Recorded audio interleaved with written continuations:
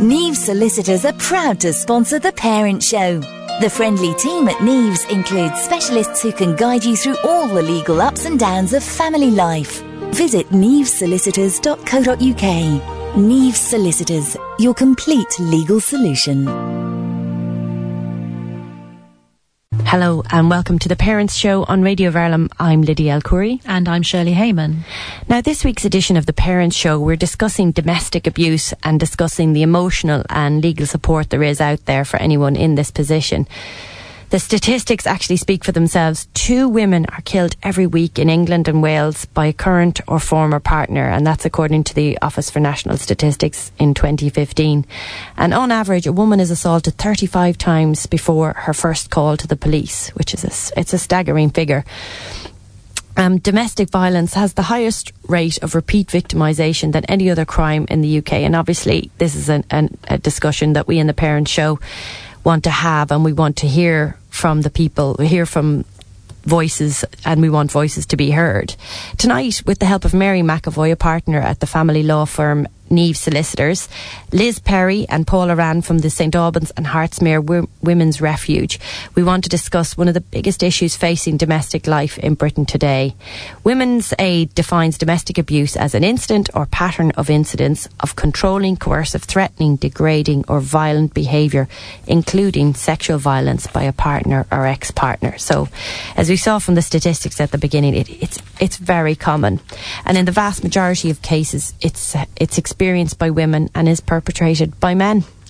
Domestic abuse can include, but actually isn't just limited to this list, but coercive control, so it could be a pattern of intimidation, degradation, isolation, control with use of a threat or physical or sexual violence, psychological and emotional abuse, sexual abuse, financial abuse, harassment, stalking, and then, of course, as we talked about before on The Parents Show, online and digital abuse. So what we've done tonight is we've divided our show into 3 parts, and we're going to start by talking about what exactly is domestic abuse. And then we're going to move on to the process of leaving a partner. What typically happens? When do the police come in? When does the legal process kick in? And then the third section of tonight's show, we're going to be talking to Mary from Neves and talking about the legal and emotional resources available for anybody who's listening or anybody who knows anybody who's really struggling with this situation and topic at the moment. So let's go straight to talk to our guests in the studio tonight. We have Liz and Paula, and good evening, ladies. Hi. Good evening. Thank you so much for spending your evening with us here in the studio. Can I just ask you a very wide question to start, and maybe to you, Paula? What does domestic abuse look like?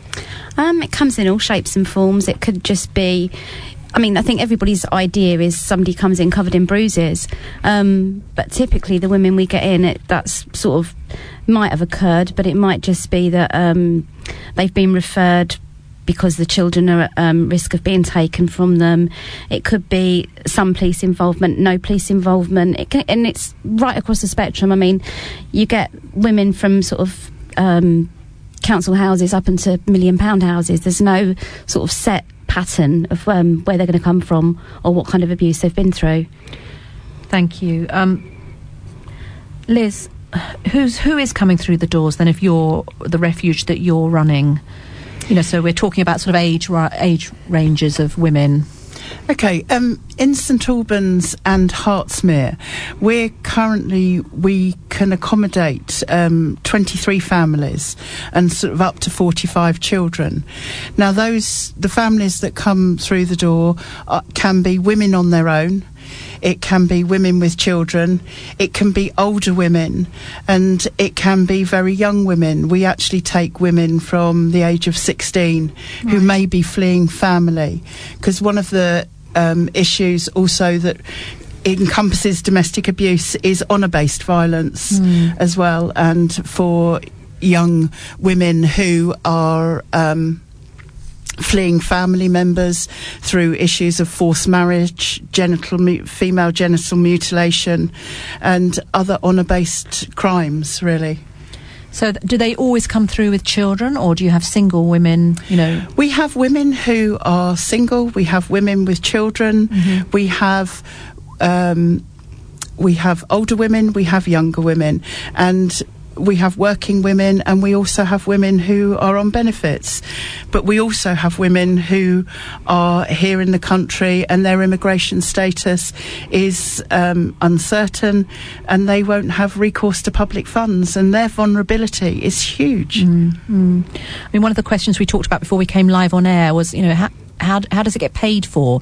Can you just say something about how a woman would be able to afford to do this? Okay, so if a woman is working, we would charge her our weekly rent, which is £200 and something. However, if she can't afford that, we would subsidise that. Right. For women who are on benefits, they will be in receipt of housing benefit, and housing benefit would pay for the majority of her stay at the refuge. Every woman is charged £20 a week, and that goes towards heating, lighting, tea, coffee, sugar, those sort of important things that make the refuge run. Thank you. Paula, you were talking before to me about how your job isn't just office based, and you described what it feels like a little bit to be in one of these refuges. Can you just tell us a little bit about that for the women and the families? It's not simply staying in their room all the time, is it? No, we try to make it as homely as possible. I mean, say for instance, with Christmas coming up, we've decorated the houses, the women have. We've got trees up. We've got we're planning a Christmas dinner with the women on next Wednesday that we'll all cook together and sit together and eat. We do lots of arts and crafts. We do baking. We have trips out. We've just had a trip for all the houses to Willow's Farm for the families, like mums and children, which was actually a donation from somebody, and it was a fantastic day. We also do a summer trip out. We try and make it as much of a family sort of feel as possible. And I think for women with children coming in, that's one of the scary things, because they're always worried about the impact of coming into refuge on their children. And 9 times out of 10, the children settle really well. I mean, we've got really good connections with local schools, so we get them into school as soon as we can. We have a playroom, we have childcare workers there. And it goes really well. I mean, we have a health visitor that comes in, so they get to know her. Local surgeries that we sort of get the women to sign up to as soon as possible. And we just spend, I suppose, half the time in the office and half the time out with the women. And you also work with the Dogs Trust, you were saying. Yeah, for people that have got pets, sometimes they're really worried about leaving because of the pets. But the Dogs Trust will actually find foster homes for cats and dogs while the women are in refuge. That's something, Lydia, I wouldn't have thought about, would you? Absolutely not. But I know, Shirley, I mean, you are a big dog lover, so I can a dog is a member of the family like any of the others. So and they're just as worried about what's going to happen to the dog or the cat as they are about themselves, Yeah, of course they are. And just anything to make the decision easier is a great thing, I'd imagine. I think yes, absolutely. One of the indicators of domestic abuse is often pet cruelty. And using pets as a tool to threaten and intimidate a woman. So for a woman, it's a big decision to leave a dog or a cat behind who's been part of a family. Dogs Trust is amazing. It's an amazing facility. And their response to women is so quick. It is literally amazing. Within a couple of days you can get it sorted. That's fantastic. Yeah. And is the atmosphere within the refuge, is it a positive atmosphere? Definitely. Is there a good sense of being a team? They call each other a family, don't they, as well? And as workers, we sort of feel part of that. We're in a very, very privileged position. I don't think many people get to see the side of life that we do and get to take such a role in people's lives. And we get to see mainly positive outcomes. And it's a culmination of everything you do, all the work you do with them, the relationship you've built up with them, and to see them go on and rebuild their lives. And it's like sometimes you'll see somebody that's come in almost broken, and the day they come down with a bit of mascara on, or you hear them laugh, it's just wonderful. And it's just the job satisfaction is next to none, I think. And can you tell? I'm just imagining if there's a woman who's listening to this interview and is in an abusive situation and is contemplating going to the refuge. I mean, you said there's some positive outcomes. Can you tell us what the good endings are, the happy endings are? Okay, refuge life is a journey, and it's a huge decision for any woman to leave. And her biggest fears are usually taking the children out of the situation, disrupting their education, what's going to happen to the pets, how am I going to afford this, where am I going to live? So they are huge decisions to make, and there is a huge amount of guilt. So the work that we do with women is really about rebuilding their lives and enabling them to take control of their lives again, because that will have been stripped away day by day, either by the emotional abuse that she will have suffered, the physical abuse. The scars heal, but with emotional abuse, the ongoing, a lot of women suffer from things like post-traumatic stress disorder, and so our job is to rebuild lives. And we see it day by day with children. We see children come in who are either very withdrawn or their behaviour is off the wall. And we see in a very short space of time that behaviour changing. And one family that really sticks in my mind is it was a vicar's wife. And she came to the refuge. Now, the first that she knew that her children knew about the domestic abuse was when she was called into school one day. And the picture her 6-year-old son had drawn was a picture of a knife, Daddy holding a knife to Mummy's throat. And she knew she had to get out. And she did that. And her youngest boy was 3 and the eldest was 6. The 6-year-old was electively mute when he came in, and the 3-year-old screamed, and he screamed loudly. But in a very short space of time, this little boy, who was so traumatised, actually started speaking. He started going to school, and he was invited to a birthday party and with a friend from school. The 3-year-old, who could not give eye contact and would not bear being touched, was sitting on the child support worker's lap having a story read to him. And Mum started to rebuild her life as a result of actually seeing the difference in her children. So our message always is to everybody, there is help out there.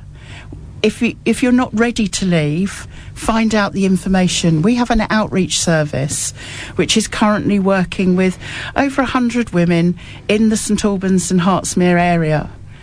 And their job is to ensure that women have all the information that they need to make that decision to leave.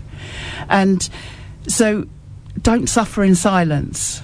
There is life after domestic abuse. It takes a long time and it's a long, hard journey, but it can be done. Liz, Paula, we have some questions actually from listeners or interested parties. Would we be able to just maybe, run a few past you and get your sort of professional opinion on them? So, one person said, my partner prevents me from leaving the room occasionally if he is angry or he's been drinking excessively. Would you call this domestic abuse? Definitely. You would? Yeah. It's the whole control element of it, isn't it? Right. I think anything that precipitates fear, and how is that person being prevented from leaving the room? Is he blocking her path? Is he making threats? Anything that makes you feel uncomfortable, frightened or intimidated is domestic abuse. Okay. My husband is always putting me down, especially in front of the children. All my friends think he's a great man, good sense of humour, but sometimes I feel like he hates me and he wants to punish me for the smallest thing. I can't leave him. We've got 4 children together and we've also got 2 grandchildren. Can you tell me what I might do to cope better with his behaviour towards me? My feeling with that is that it's obviously his behaviour that needs to change. Okay. He is using coercive control. He's presenting himself as Mr. Nice Guy to everybody else, and behind closed doors. And a lot of domestic violence happens behind closed doors. People don't know about it. So she is suffering and being belittled. We run something called Understanding Relationships, which is based on the Freedom Programme, and it looks at the traits of a dominator. And one of the traits of a dominator is the head worker. So Mr. Nice Guy presents to the world that he's a really nice chap, but behind closed doors, he's abusive, belittling, putting her down. She doesn't need to change his behaviour, he needs to change his behaviour, and she needs to decide whether or not she wants to put up with that anymore. And contact our outreach service to talk to somebody about what her options might be. The course you mentioned, is that something for couples to do, or women, or what is that course? It's called an Understanding Relationship Programme, and we run it in Harpenden and we run it in St Albans. It is for women who have suffered domestic abuse, and for a lot of women, they're involved with professionals who say to, you're suffering domestic abuse. But until a woman realises that herself and understands the behaviours that she's been subjected to, she's lost. So this course gives women an opportunity to meet with other women, so that eases the isolation. It's an opportunity to understand the behaviours that she's been subjected to. And it also looks at the impact of domestic abuse on children. And it also gives her the opportunity to think, OK, I don't want this anymore. I don't want this for me, and I don't want this for my children. And it helps her to understand what the next step might be. Thank you. Another question that came in, and I guess some people would be identifying with this, is the partner that holds the purse strings and the woman gets very little say, if any, about how the money is spent. What's your view on that, Paula? That's very common as well. I mean, that's another control element. She's got no money, she can't leave. Yeah. And we do get phone calls quite often where the woman will say, I've got nothing, and we will do all we can to get her away, even if she has nothing. You know, we just sort of say, get to somewhere safe, we'll come and get you. I mean, recently I was talking to somebody who was in Denmark, and it took her several months of chatting on via email, she couldn't use a phone, to get away. And that was amazing that she did that, and I was so proud of her. But you'll get women from all over the country. We'll sort of say, go to a local police station, go to a children's centre, just try and sort of signpost them to somewhere where they can get some help. Because obviously if they're not local to us, we might not be able to do it, but we would never leave somebody just floating around. We would always do everything we can to help them. It's interesting you say not local to us. So if we've got people in St Albans who are experiencing this kind of, domestic abuse, should they be thinking about potentially contacting your equivalents, up in Yorkshire? Or I mean, they can get in touch with us, and we will Right. signpost them wherever they need to be. If staying sort of local isn't safe, we will look for somewhere else for them. But we would never take a phone call and say, no, sorry, we haven't got space, and put the phone down. That's not the way it works. No. It might be the only time the woman picks the phone up. Exactly. If she doesn't get the kind of answer that's going to help her, she might be there for another 2 years, Yeah. So we will do everything in our power to help anybody that calls. And you have access to a database where you can see where there's... we can access UK Refuges online, which will show us, say, for instance, if a woman phones and she's got 2 children, we can look for space anywhere in the country that's got space for a woman and 2 children, and we can then call them, ask them if they'll take a referral from the lady, pass the phone number on, let her know what's going to happen, and things like that. That's just excellent, isn't it, Lydia? Absolutely. What a fantastic service, and I'm sure you're saving so many women's sanity and so many families from hurt and heartache. It's fantastic. And what is your geographical area, just before we let you go? Okay, we for our outreach service, we cover the whole of St Albans, so that's all the surrounding villages, as well as St Albans City, and Harpenden, which includes Boreham Wood, Elstree, Radlett, Shenley, and that sort of area. It's a massive area. But for refuge, we will take a woman from anywhere in the country. Or out of the country, even. Or out of the country. But we also reciprocate that if there is a woman in Scotland who needs space, and the only space is in St Albans, then she will come to St Albans. That's fantastic. And that's the distance that some people have to travel to be safe. Yeah. Amazing. Such a great service you're providing. And you can hear how passionate you are about it. It's the best job in the world. It doesn't even sound like it is a job to you. It sounds like No, it isn't. You don't get up in the morning and think, I'm going to work. It's just, what am I doing today?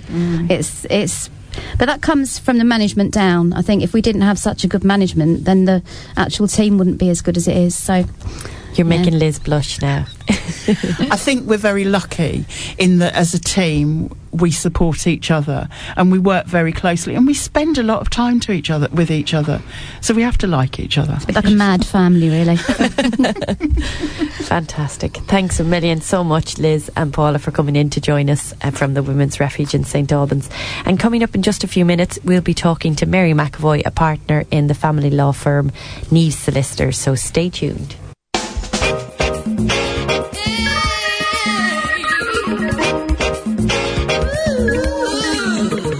92.6 FM.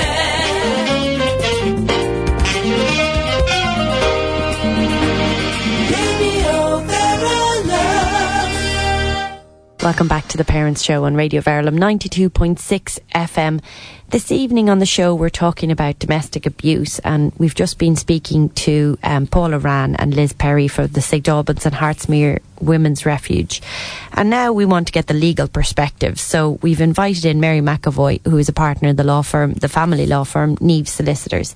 Good evening, Mary. Good evening, Lydia. How are you? I'm great, thanks. Now, Mary, we've been hearing a lot about the emotional turmoil that women go through leaving home, but if we look at the legal perspective, what's the first port of call for a woman who wants to leave an abusive partner?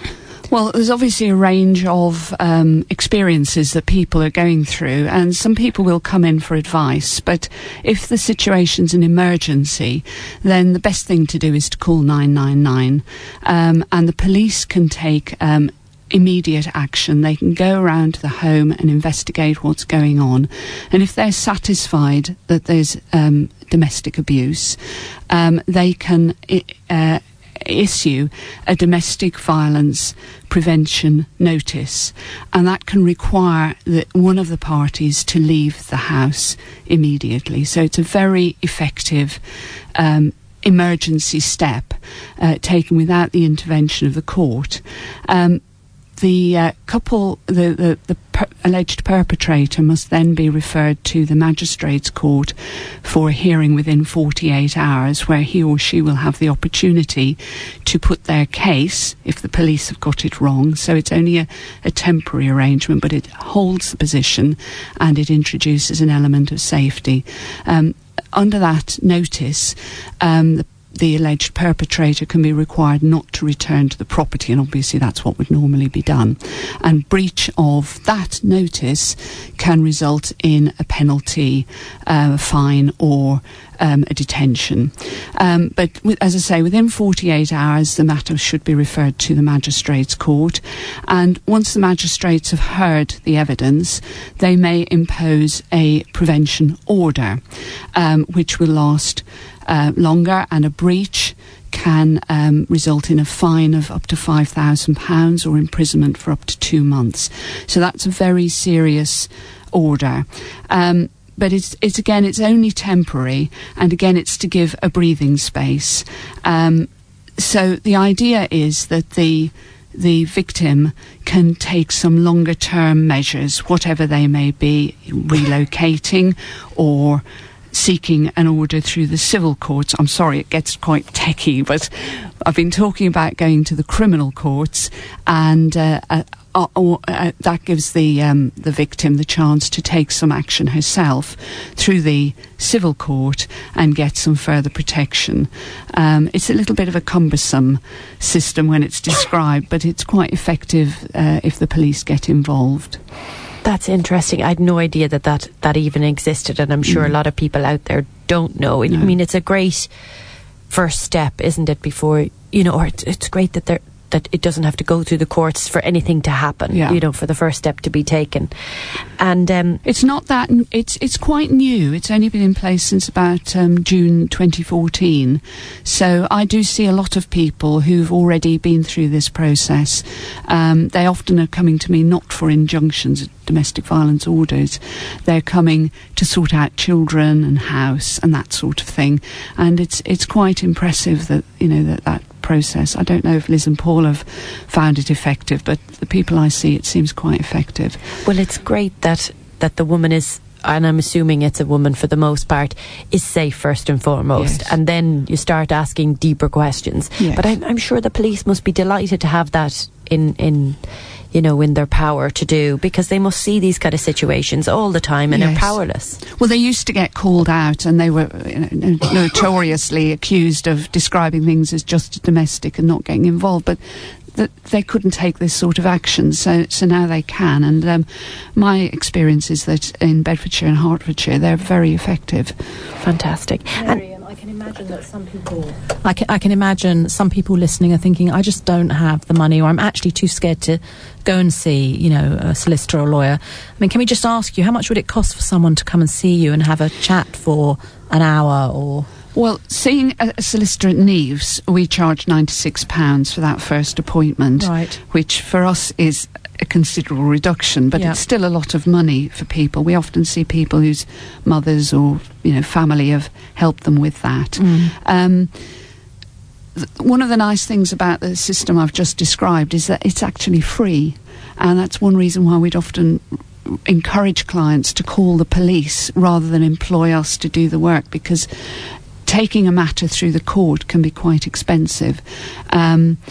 Now, there is legal aid to deal with domestic violence and domestic abuse, but you do have to qualify, and that's quite a stressful experience in itself. I think Liz and Paul and I were talking about this outside and felt that it was quite it's quite a difficult experience. But legal aid is available, and I know that the refuge do put people in touch with lawyers, but only if you're eligible. So if you if you've got money in the bank or you've got access to capital, you won't get legal aid. So it can be an expensive experience. So I'd say use the police every time if you can, and get as much done as you can using that resource. That's a fantastic advice. And so, can a woman stop her husband from seeing the children, No. Contact and arrangements with children are governed by the Children Act, and it's a really guiding force of the Children Act that contact with parents, I'm using slightly old-fashioned language there because we don't talk about contact anymore, but it's the easiest shorthand. Contact with parents is the child's right, it's not the parent's right, and there's lots and lots of research that shows that children need to know their parents, good, bad and indifferent. So that's where the court's focused whenever you look at contact. Of course, there are cases where a parent is dangerous to a child, and it's been recognised for many, many years that domestic abuse, even if not directed to the children, is very damaging to them, and that's very high up there in the list of concerns for the court. So courts would normally be very wary of putting a child in a position where they were exposed to an abusive person, especially an abusive person who might obviously physically injure them, but the court is aware of emotional abuse, and the courts are increasingly aware of the effects of derogatory comments and negative stereotyping by one parent against another. But all that said, and again Liz and Paul and I were having this chat outside, first of all, you can get variable responses from the courts.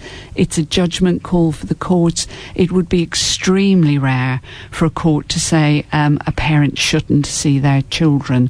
They might put in place safety arrangements, there might be supervision for the contact, it might be in a quite heavily sort of supervised environment, there might be conditions about where contact took place or who was present, but generally a parent will have contact. I mean, even parents who are in prison for offences will have contact, if it's possible.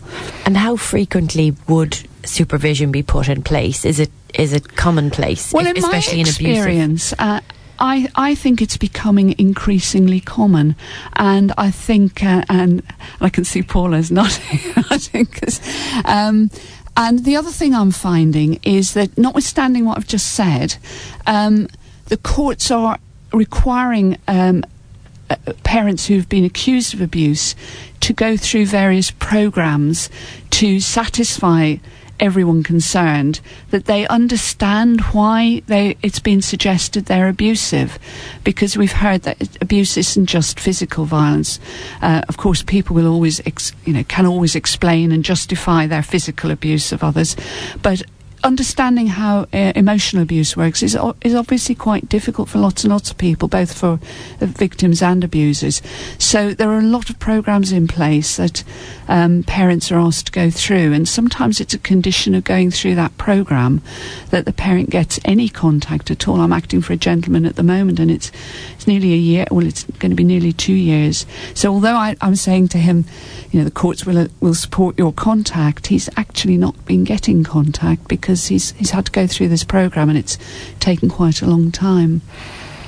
Well, I suppose it's a great relief for women to hear that there are exceptions too, because if you're in an incredibly abusive situation, the last thing you want is to expose your children to that. Of all people, the children are the last people you want to expose to. And I think a lot of the very, very serious cases where people are murdered do often centre around contact arrangements. So, that's obviously a terribly worrying position to be in. Absolutely. And you do hear about it in the news. I know it's not commonplace, but it has happened. Well, it's fairly common, isn't it? I think the statistic at the top of the programme, wasn't it, 1 murder a week? 2 women a week. Yeah. 2 women a week, yes. Yeah. But we shouldn't give the impression that it's just women who are victims. Nearly 20% of victims are men. It's not a tiny proportion. No, that's a significant statistic as well. And I have to say, I probably would have stereotyped and thought that it was much smaller than that. 20%, 1 in 5 are men. The first domestic violence injunction I ever applied for was for a man,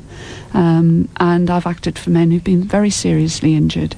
So it isn't all a one-way street, but the statistics do suggest it's heavily male on female. And now, what is a DPVN? That's a domestic violence prevention notice, and that's this temporary arrangement that the police themselves can impose without going to court, and it just holds the position for up to 48 hours, but it's then followed up by an order. And is the likelihood of a prison sentence, is it what normally follows on from that? No, there's no prison sentence penalty. The penalty for breach of a DVPN, not an order, just a notice, is that the person who's breached can be arrested, detained in custody for up to 8 days. It's quite a long time. And would then be produced to the magistrate's court. But then it can be followed up by an order, but that's the only penalty. Right. And we just have some questions in from listeners. I don't want my partner to have a criminal record, as I think it would look bad for my kids. What else can I do to... Well, actually, these DVPNs and DVPOs are what lawyers call hybrids. Although they're dealt with in the criminal court, they do not create a criminal record. They are civil, so that's unusual, although the courts have been applying these hybrid orders in the domestic arena for quite a long time. So it doesn't create a criminal record. That is a big worry.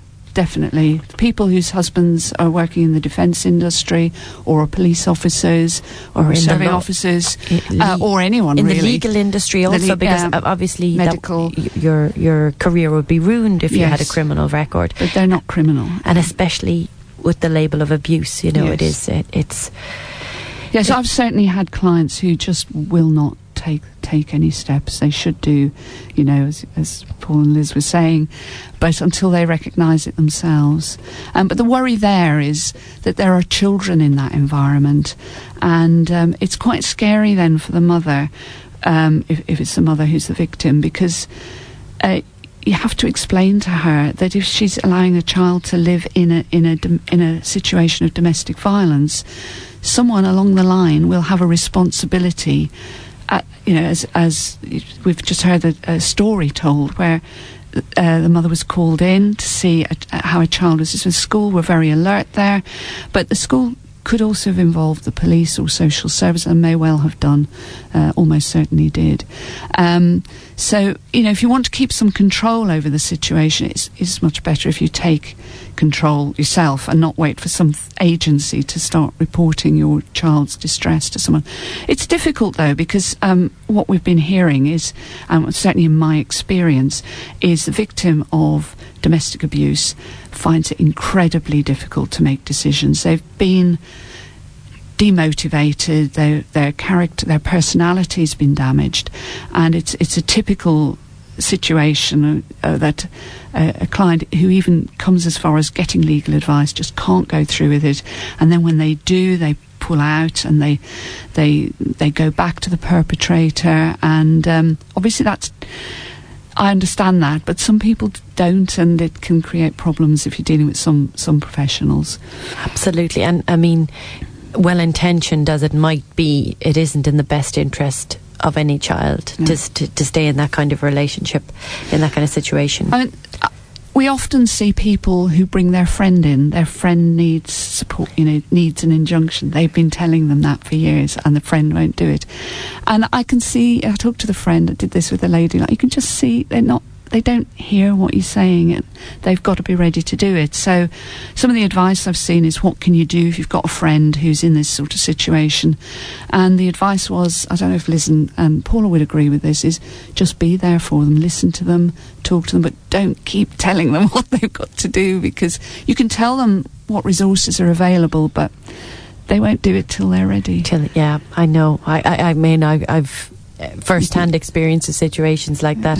So the first listener question, I just want to read through quickly. My partner and I have recently separated because of his mental health issues. Yes. He's originally Australian and has moved back there to work. I'm currently living in Australia too, but want to return to the UK to be near my family. I'm worried that if we get divorced, he will be entitled to having the children 50% of the time, and I will have to comply. What advice can you give me to this scenario?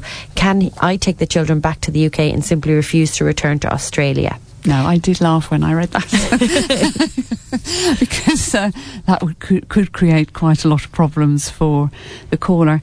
It does depend on where the children are based, and on that scenario it's not quite clear. He's gone back to Australia. It sounds like she's gone too.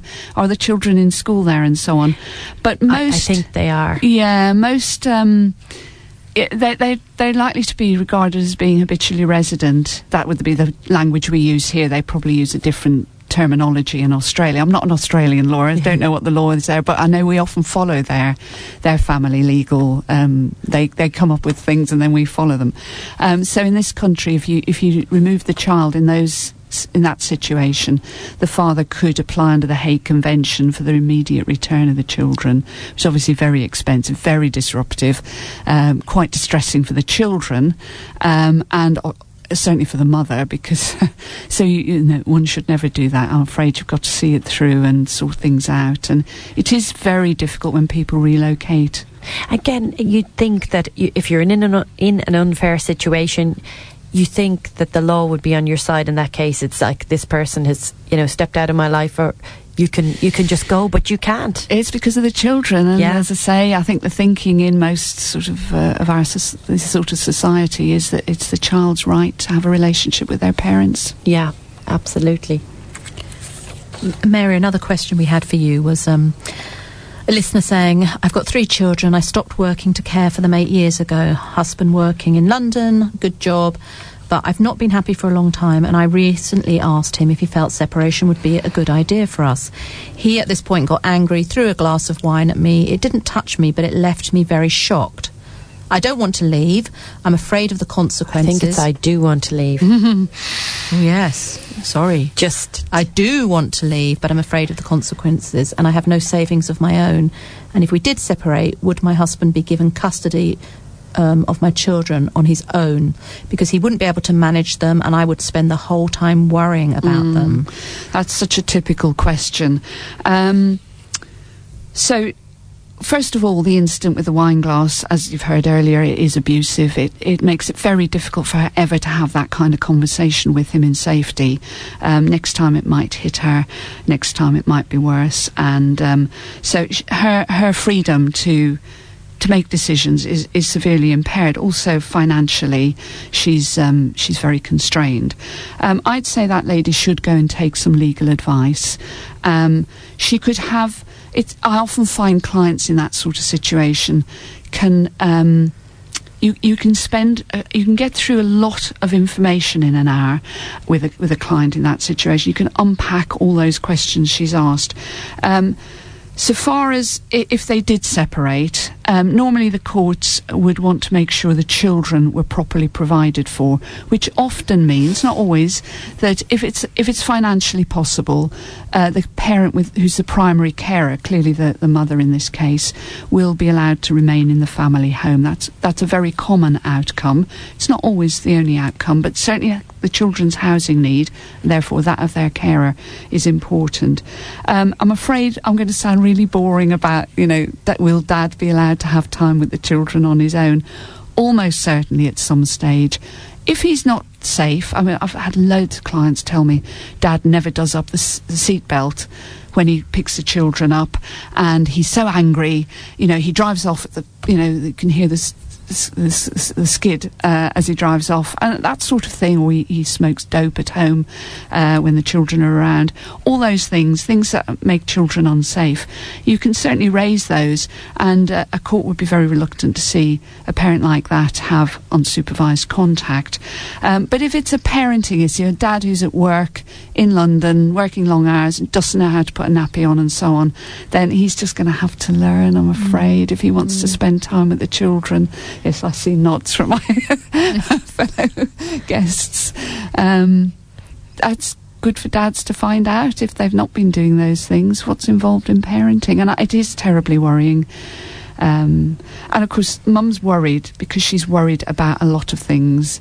So everything is a big worry for her. It's magnified, I'm sure, exactly. end. And especially because women are quite often the primary caregivers, they know the ins and outs of every little detail of their child, and they know what works and what doesn't work. And to see somebody else step in and not do it, I know it is difficult, but we don't live in a perfect world. No.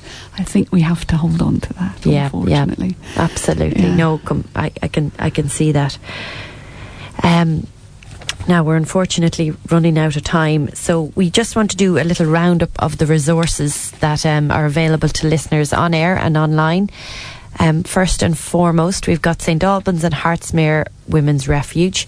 So the St Albans and Hartsmere, the website is www.stalbans&hartsmere.refuge.org.uk, but I'm sure you can Google it and you'll find it, and you'll get the contact number there, and it's 01727 826 431. Actually, the correct ones will be on our Facebook page.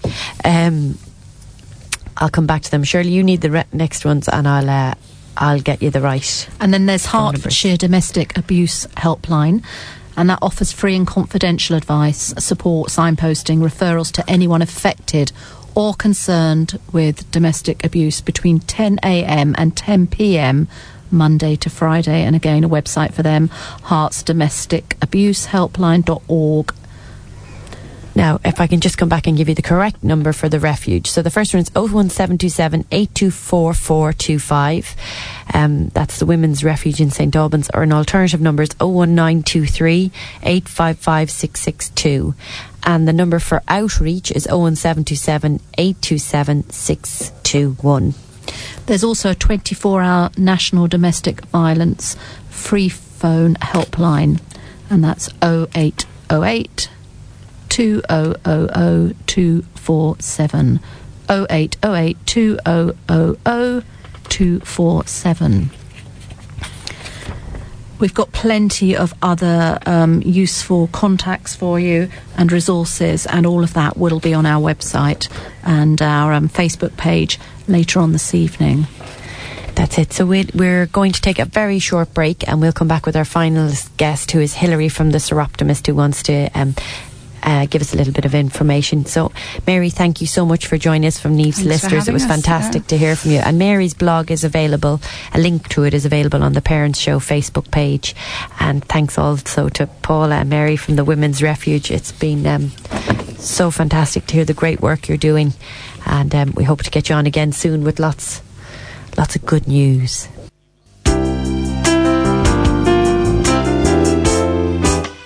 Radio Verulam.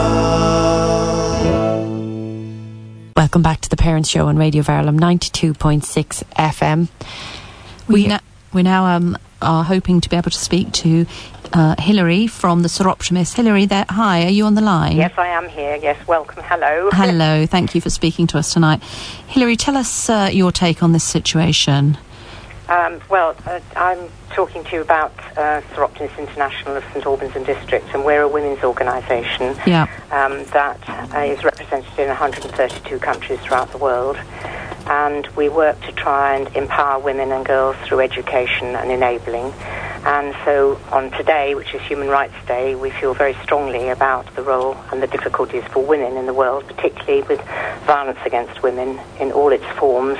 And we try through our local clubs and members to work to try and lobby both decision makers, the police commissioners, councils, anybody who has budgets that they're trying to, we want to try and get them to allocate sufficient money to try and prevent this terrible scourge in our society. You know, when you hear that 1 in 3 women throughout the world is going to experience some kind of domestic violence in their lives, and the United Nations is saying this is not acceptable and we have to change it. So we have to lobby. But I also feel very strongly that it's an awareness raising, and that's why your radio programme working on issues like this is such an important thing to do, to actually raise awareness in our community about issues for women. And we can do that in many ways, through radio programmes, through news articles, through education programmes, through events that take place in our community as well. And I think it's also absolutely vital that we as a women's organisation, that's Soroptimist International, we actually work in our community to try and support existing people who work with women who've suffered violence and domestic violence and human rights abuses. So things like the Women's Refuge, I believe you've probably had speakers from the Women's Refuge on their programme tonight, I think. Is that right? And also things like the Domestic Violence Forum, which is an organisation within this area trying to raise awareness of these issues. And then we also have the Hertfordshire Helpline, which is where people who are suffering in this way can ring a number and get specific help and advice. And I think all these things are really, really important. And it's a worldwide organisation, and it's a world issue, and that we have to work throughout the world to try and improve conditions for women, because there is so much violence against women in all kinds of different ways. So that's my take on it. Yeah. And I think it's really important that an organisation like ours, in our community, works within the community to try and raise awareness of these issues and to try and change. And we have to do that by educating women, but also educating men and boys, because we have to change it. There's been a lovely programme in Fiji. It's called Walk the Talk, and women in Fiji walked through the streets this week, and they held up big banners saying, "Real men don't hit women." And I think that's an important thing to remember as well, that we have to educate the men and boys in our society as well. Definitely. And if we've got listeners who are tuned in tonight, Hilary, and they're thinking, you know, what you're describing that Soroptimists do is something that I feel I'd like to get involved in, you know, how could they get in contact with you and the local group? Well, they can go onto the website, and we have a Soroptimist International of St Albans website, which is sistantalbans@hotmail.com, or they can also go onto a website which is SIGBI, that's sigbi.org, and through that they would be able to find information about their local club wherever they happen to live, because we don't just have St Albans Club in this area, we have one in Hertford, we have one in Bedford. So there are places that they could get information from the particular club. Right, okay, thank you for that. That's very helpful. Thanks a million. Thank you, Hilary. Thank you. All the best. Thank you very much. Bye-bye. Okay, bye-bye. Good night. And now we've come to the end of our show. Thank you so much for listening to the Parents Show and this special edition on domestic violence. We hope you've got a lot of value from it and found it as useful as we both think it is. All the best. Thank you. Neves Solicitors are proud to sponsor the Parent Show. The friendly team at Neves includes specialists who can guide you through all the legal ups and downs of family life. Visit nevesolicitors.co.uk. Neves Solicitors, your complete legal solution.